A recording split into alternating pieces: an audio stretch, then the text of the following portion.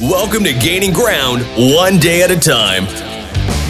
Brought to you by Dr. Tron Malachowski.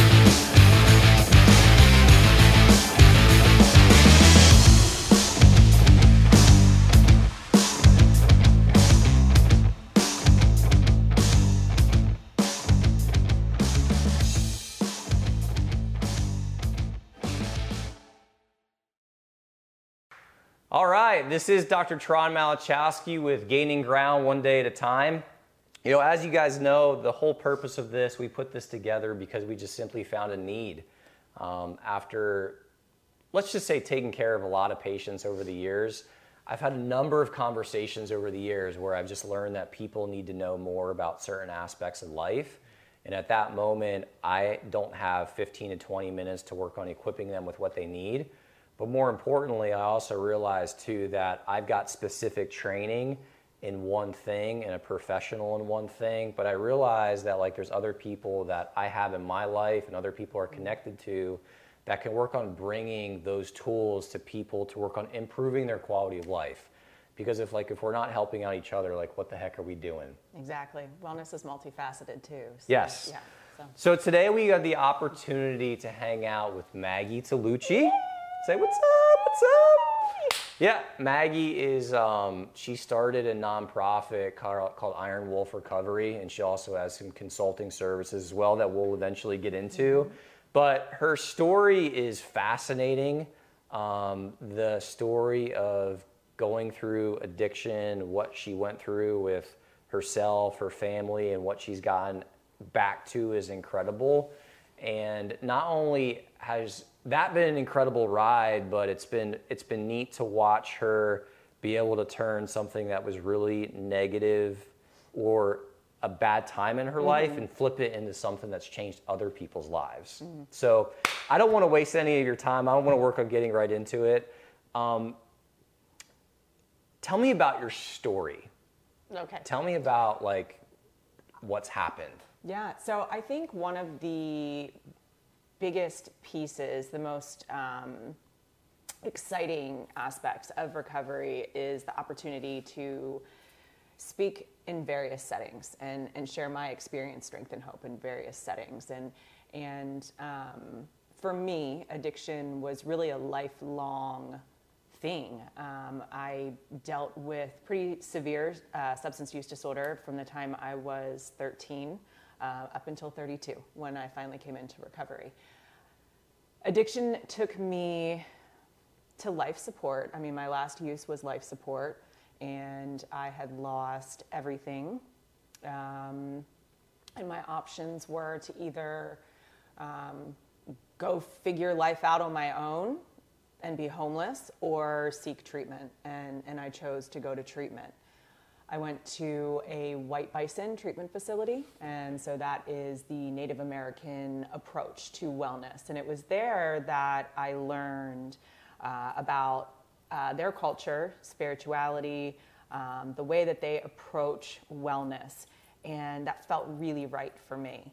And I'm incredibly lucky that I had funds that enabled me to go there. A lot of folks, financial barriers are a real thing, and so luckily I had a house to sell to go to treatment.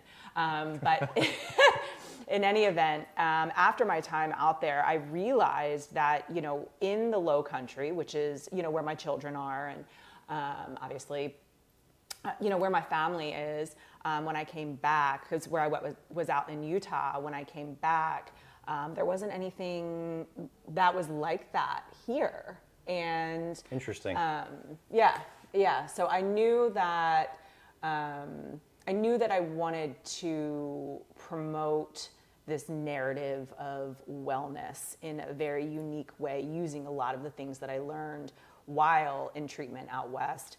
And physical activity was a very important aspect of what I was taught out there. That particular regimen. Mm-hmm. Movement's very important. Celebrating our bodies, learning to be in our bodies, and ultimately for many of us, not even those of us with substance use disorder, but for many of us, our bodies they store trauma. They have once been places, of significant trauma. So sometimes like being in our own skin is very uncomfortable. And so if we implement movement, whether it be with a barbell or through dance or anything, running, whatever feels right for you, we can learn to actually be in our bodies. Yeah. So it's actually a really interesting thought. I've never thought about that before. So like when people go through addiction or deal with substance abuse, can they almost think that their bodies failed them, their minds failed them, so they don't want to like? Oh yeah, we think we're like the biggest failures ever. And so because of that, it's almost like they don't want to move or live within their own body because they feel that their bodies failed them? Partially. I mean, that can definitely be a piece of it. Yeah. It can also be, the trauma that we go through in active addiction. Oftentimes we put ourselves in situations that are less than ideal, and so the things that we experience can be very uncomfortable. But yeah, no, that's a really good point. And yeah, absolutely. I've never thought about that before, actually. Yeah, because ultimately I saw at the end of my drug and alcohol use, I thought death would be easier because I was so unworthy of life. Like that's where it takes us. Yeah. If that makes sense. No. I mean, I dealt with some depression in my life, which I've talked openly about on the podcast, and I understand what that's like. Yeah. Just in a different way. So it's amazing that you were able to take that depth of problems and issues and create something magical out of it. Talk to me about what you've been able to create in the environment that like you don't see here necessarily in the Southeast or the Lowcountry. Like, what have you been able to create out of this? So, I came into recovery in 2017, and so since that time, I have been able to, one, show up for my children, and be a really, Praise God really, for that, right? Yeah. Be like a really... Let's just pause and clap for her, right? Yay! My babies! Yeah. But I've been able to show up for my kids and actually be a mom and be a reliable, dependable mom, the mom that they deserve. So that's my biggest accomplishment. But I'm also co-founder and executive director of Iron Wolf Recovery Fitness, and we are an addiction recovery fitness community. Yeah. And so that's a Lowcountry 501c3 that offers free classes to folks in substance use disorder recovery, eating disorder recovery, and mental health recovery. We, as an organization, have been able to begin to promote that wellness narrative that I was talking about. That wellness is multifaceted. It's not just, going into a CrossFit class and crushing your body. It's about going into a CrossFit class and learning how to listen to your body, to meet yourself where you're at, leave your ego at the door, figure out what feels right for you in order to improve your quality of life. And that's been a huge, something really big that we've been trying to put out there, and folks are listening. And So the movement part you feel is part of cracking that code with some individuals. For some of us, for sure. Gotcha. Especially those of us who are more fiery than others. We got that extra energy. Understood. We got to get out. Okay. So instead of your classic, sit and talk about problems and issues that you'll see on TV, and like you may have people go to groups as well, you're turning that on its head, where you're getting people to move and use their bodies in a way they haven't been before, never have before. Correct. On top of that, are you providing a resource for them to get the help what they need? Are you doing a group discussion as well? Like, what's the format of that look like? So the format of an Iron Wolf offering is a mini discussion or meeting, and it's a solution-focused meeting. So it's a general wellness topic, and it can be shame. Let's talk about shame. We can, start our share, if we're going to share on shame, we can start our share with, what shame we experienced during active addiction, what happened in the recovery process, and then now today, how we move through shame. Because shame is something that is just a part of the human experience. All of us experience it in some way, shape, or form. So we offer solutions for one another, just things that are working for us as a peer. Gotcha. Every now and then, you will get someone who's very early in recovery who comes in and is just, they're just a big puddle of sadness, and that's okay. Like that's what we're there for. We do offer resources. So the other co-founder works in the perinatal department at MUSC, the Department of Psychiatry, and so she has a ton of resources there. And of course, I have a lot of community resources that I can offer folks. Because ultimately, Iron Wolf is, hey, if attending Iron Wolf classes is enough to keep you like living your best life, great. Go for it. Sure. But for many of us, we need other things. Got it. Yeah. It's incredible that you can have someone to go through an experience like that, but eventually find the good that came out of that. Like a lot of people that listen to this podcast, they know my story of, I basically broke my back, like L5 basically separated when I was 12, and the worst experience I'd ever been through in my life turned into one of the most incredible because it led me to wanting to do the work that I do today. It led you to your divine purpose. It's like what just came to me as you were saying that, like you were walking in your purpose. Like a lot of times. Yeah, well, it changed the trajectory of my life, right? And you're not, the last time that there was substance abuse changed the trajectory of your life. Yes. Like the deepest can be the highest. Right. Your worst can be your best. And we want to help put that message out there to help people to realize that like they don't have to accept their circumstances. No. Like they can completely turn that around. They can, and try. Something that's really helped me, I think, is to, and even today when things aren't going the way that I think they should be going, I'm able to take a step back and say, I can't see the big picture. If spirituality is very important to me. So if I'm prayerfully doing things and I'm continuing to do the personal growth stuff that I do, continuing to move, continuing to put my best foot forward, and walk with integrity, things are going to turn out better than I could imagine. Yeah. I just have to stop trying to take control. Yeah. Well, that's why we called this gaining ground one day at a time. It's fitting. Okay. Because we want to run, Okay. Cool. That's right. I got you. So, one of the things that has come up over and over again in my own personal life is that I have a father-in-law that dealt with alcoholism, and I never really understood any of this and never really even thought about any of it because it was never in my life. And unless I happened to meet someone that they were openly and talked about it. And one of the things I noticed with myself is that I would just get pissed off. I'd be like, isn't your family, I'm thinking in my mind, I actually never had this conversation with him, but I would be like, isn't your family worth it? Like, aren't your grandkids worth it? Like the 8 grandkids that you have, like, isn't your wife worth it? And over and over again, it wasn't.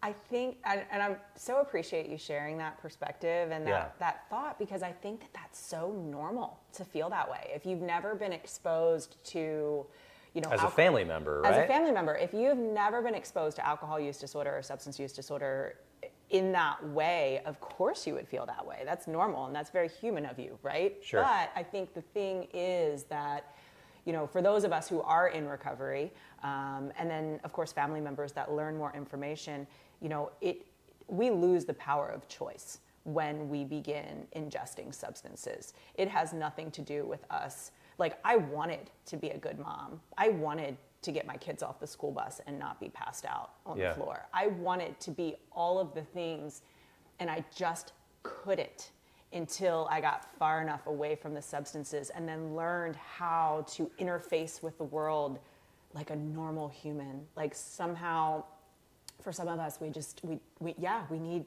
to be taught that. And it's not choosing one thing over the other. We lose the power of choice. The first few times that you ingest the substance, okay, maybe that's a choice. But after a while, once your brain is fixated on it, it's all we think about. And we can't see outside of it. And then you become physically dependent, and that's a whole different can of worms. Sure. And that's the conversation that he and I have had over the years, is that, I always looked at this as people calling, addiction and substance abuse as a disease. Mm-hmm. And I'm like, that's crap. How is it a disease process? Like, there was one point where you didn't have a disease, and then all of a sudden, like, you just caught a disease because you started drinking alcohol or some kind of substance abuse. I see your thought process on that. You follow me? Yeah. But then I started to, as we had more conversations, I started to think about, okay, well, as the substance is consumed, like, we're getting to a point where brain chemistry is eventually changing. Mm-hmm. And then I started to think to myself, okay, well, you said in the beginning it's a choice. I mean, the first few times, when you're 13 years old, if you're smoking pot, that's a choice, right? Right. But whether it's meth, heroin, alcohol, whatever, as brain chemistry begins to change, then I start to think, okay, maybe now we actually are dealing with a disease process. Yes. Yeah. I mean, and it needs to be treated as such too, right? And then that gets me into the whole thing, and this is actually why I love your practice, is because you do not treat people as one size fits all. Right. We're all unique. And that same goes for substance use disorder, alcohol use disorder, whatever. Everybody's unique. And so the approach, the treatment or, protocol, there is no protocol, right? Everybody's different. And it takes finding what works for each individual and then doing that. Like, I have to do the things that keep me well daily. I have to. Yeah. And they evolve. I've evolved as a woman through my recovery, and there are things that I did in early recovery that I don't need to do today, or that I don't do today. But in any event, it does have to be treated as a disease for sure, because if left unaddressed, it will kill us. It will. Yeah. Earlier on in my career, and I just saw it as a cop-out, and it used to make me angry when people would put it in that position, because I'm like, no, like, you're not taking responsibility for the choices that you've made.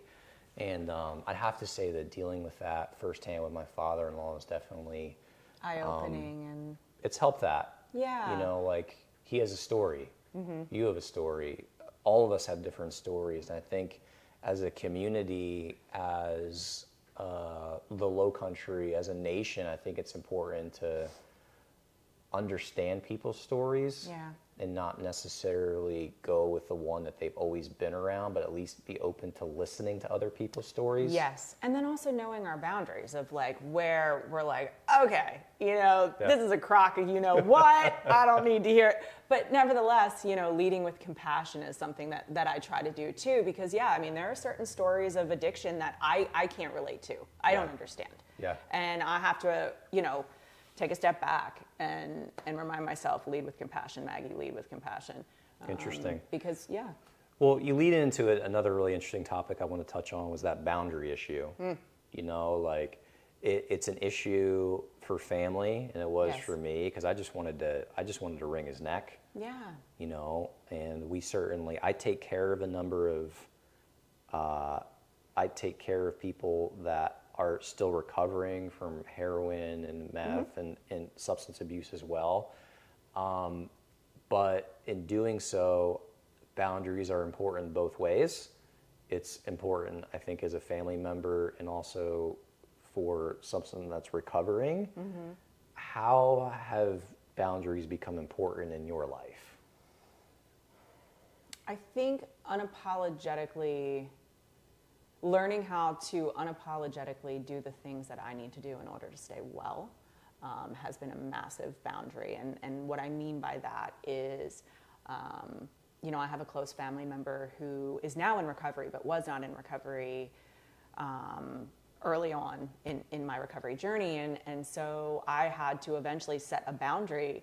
Hey, if we travel together, like for family events, we can't stay together. Yeah. It is not safe for me to be around you intoxicated. Right.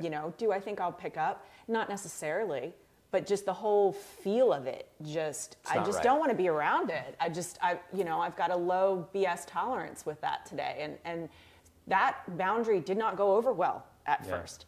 And then eventually, it turned into, maybe I need help too. Maybe I need to make some lifestyle changes. So, I think that's, how do I say this? I think that can be black and white, right? How do you take someone that's like knows they need some boundaries, but like they're afraid to set them? Like, how do they work on finding the leverage to work on setting those boundaries? So everybody's different, but what comes to mind first is self-worth. Okay. Learning that we're worthy of boundaries. Learning. There's a whole other podcast. Yeah, right? I mean, I can really go into a lot of different things here, but like finding our self-worth, self-compassion. Because ultimately when beginning to set boundaries, for me anyway, I had to believe, and I still have to believe, I'm worthy. I am worthy of setting this boundary. It's okay to set this boundary. Now, when you're dealing with someone like in what you're talking about as a family member, someone in active addiction potentially, those are black and white boundaries. I will, and you can be kind about it, but if you do this is how I will respond. Letting folks know, like, hey, you continue this unhealthy behavior, this is how I'm going to have to respond, not to punish you, but to protect me, because it's not about you. I think so often we think everything is about us, and it's not. It's especially if we're in active addiction, we can take things personally. Yeah, it's such a hard piece. Speaking as a family member, to really just step back from that, and like, because you feel powerless. You're like, I can't do anything, but I want to do something. I want to choke you, but yet you can't. You want to encourage them. You're like, well, why can't you do this? We'll just get you to work, and you'll be fine. And it's just not. So looking into boundaries, and then there's also really great support for family members. There's a lot of Lowcountry resources. Wake Up Carolina is one that comes to mind first, that offers some really great family support. And it really it helps folks understand addiction, one, and then understand two, how to lovingly detach from the addicted individual. And I went to a few family support. Al-Anon is another option. I went to a few Al-Anon meetings, and that it didn't feel right for me. Like, I really am the other side of the coin. So it didn't feel right for me, but I think that could be very beneficial for anybody who's looking for support and community. I mean, because ultimately, addiction is isolating. Even if you're a family member, you can feel somewhat isolated by the family member's addiction. So you need community. Sure. Yeah, you feel like you're walking on eggshells, Yes. like you don't know what to say, Yes. or you think you're going to say too much, then you do say too much, and then you just get a big blow up, and you're just like... And the addicted individual is not the only sick one. Yeah. The addiction makes the whole family sick. And how do we heal? I mean, most of us, I don't know, I heal in community. I feel like we're hardwired to heal with others. Yeah, be around people. Right. Yeah. All right. So how can family members best support the person who's they're in active recovery? I would say enabling is a big piece. So if, say, you're constantly giving this individual money, that needs to stop. So not enabling them. Not enabling, but learning what enabling means for you. Because I can say enabling and use the money as an example, but that may not be the way that somebody is enabling a family member. So looking into, and again, this goes back to finding the support. Looking into what enabling looks like in this situation, because once you learn how you're enabling, then you can appropriately set the boundaries. Are there other popular ones besides money? Gosh, like living there? Yeah, I was just gonna say, like, letting somebody live. Yeah. And they're not doing anything to improve their circumstances. It's just this constant victim mentality and excuses and things like that. We are, and I've even had to learn this just as a mom, not even dealing with addiction with my kids, but just as a mom, like, I am not responsible for my children's, as a mother, I always want my babies to be okay. And I always want to just cuddle them. Right. And protect them from everything. Right. But we have to learn things in life, and I think a lot of times it's mothers with children that end up enabling. I mean, Yeah. everybody can enable, but that's what I've seen a lot of, mothers and fathers with children. And you know, the thought of kicking that child out is like unbearable. But Sure. what about the fact that you're potentially killing them by letting them stay there? Yeah, it's finding You know? enough. It's finding enough leverage in their own mind to be able to make a better decision Yeah. for them. Yeah, I was just thinking as you were explaining that, I'm like, oh my God, how do you tell a mom to get rid of her Right. 13-year-old son that's been like, he's literally, Yeah. you know, been to the hospital 10 times, Yeah. and now he just. And I'm underqualified to comment on that, so I think okay. I think the best thing to do is to find that community. Yeah, Yeah. find that community that's Okay. been through that. Okay, that's good. So the co-founder of your nonprofit, Mm-hmm. you guys actually are involved in research locally here with MUSC. Is that Yes, correct? yeah. So Courtney is. Okay. Courtney, yes. So she works. I don't 100% know if she's still doing research at this very moment, but yes. Okay. Yeah. So is there any cool projects going on with that right now? We've got some cool stuff coming up, but you'll have to wait and see. Okay, fair I enough. will say that we are restructuring some things and refocusing just based on community feedback and trying to put some systems and processes in place in order to Okay. run this ship smoothly. Okay. So there will be some changes coming up. But yeah, I'm looking forward to them. I just want to recognize our platinum sponsor, First Capital Bank. First Capital Bank, I had been a part of for years, and I've never had the customer service in a bank that I had from them. Have you ever gone to a bank where you actually liked going inside? Not really. Exactly. Yeah. So I just want to say the people that are associated with this company that I have personally been a part of has been absolutely incredible. So I encourage you to go check them out. First Capital Bank, First Capital Carolinas. Go check them out. Back to Maggie. Unfortunately, we don't have tons of time because I could probably be here for about an hour or two. Yeah. Because of this conversation. I can always come back. I get you. I miss get the you. girls up front. I get you. So let me ask this. You may be able to answer this. You may not be. Yeah. One of the things that I noticed that you talked about was putting a person in either like a rehab facility or in a space that matches who they are, right? And it fits them. Now, I understand that these facilities most of them are for-profit companies, right? They still have to keep their doors open by people paying them. How can a person that needs to go to a facility, or how could a family member that needs to get someone to a facility work on knowing that that facility is going to be a match that's going to be like good or quote unquote customized for that individual? So, I mean, there's a couple of options. You can do like I did and just kind of go like this on a map and say, I'm going there. And bring it. Okay, that's one thing you can do. Another thing that you can do is of course research the facility. You know, what is their program? Is it Christian 12-step, but you know that your child is an atheist? Then that may not be the right fit for them. Okay. So you know, things like Understood. that. Another option is to reach out. So something that I do through my LLC, which is Talucci Recovery Coaching Services, is helping folks with this, find treatment that works for them, and then also working with people one-on-one to find different wellness tools to support and sustain recovery. It's reaching out to a recovery coach, a local recovery community organization for guidance can also help. And I can also too, if you want, just send you a list of resources. And I don't Sure. know. Yeah, just so that you can have of places and different things that they offer. The Lowcountry in particular has a couple of treatment options that I personally work with through my business. And I think very highly of them, but we don't have a ton of options here. A lot of times you have to go out of state. Yeah. You know. Interesting. So, yeah. Okay. Well, I appreciate that because that's something that I never really considered. You know. All right.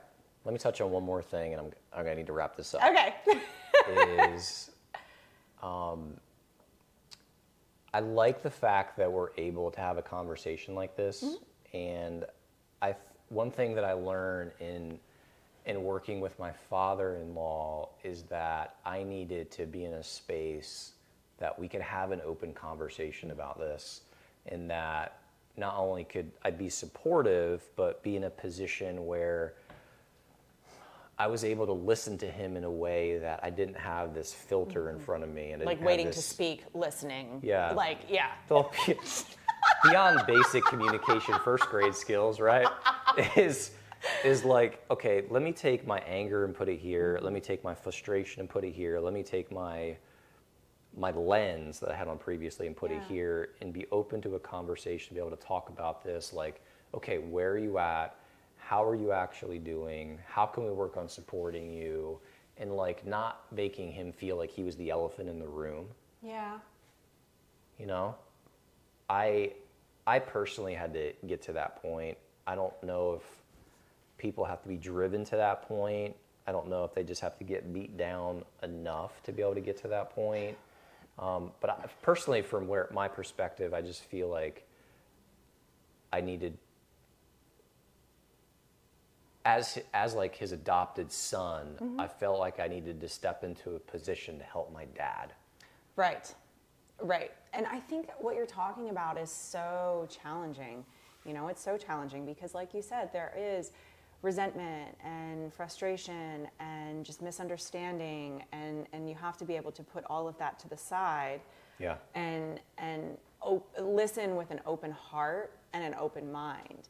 And then that comes into what I was talking about, like with the family. Like that's the work that the family has to do in order to really receive certain things, and because addiction does impact the entire family. But I will tell you that just the way addiction detrimentally impacts an entire family, recovery, that blows it out of the water in a good way. Okay. You know, can impact the family. Sure. So that didn't come out great, but I think you know what I'm trying to say.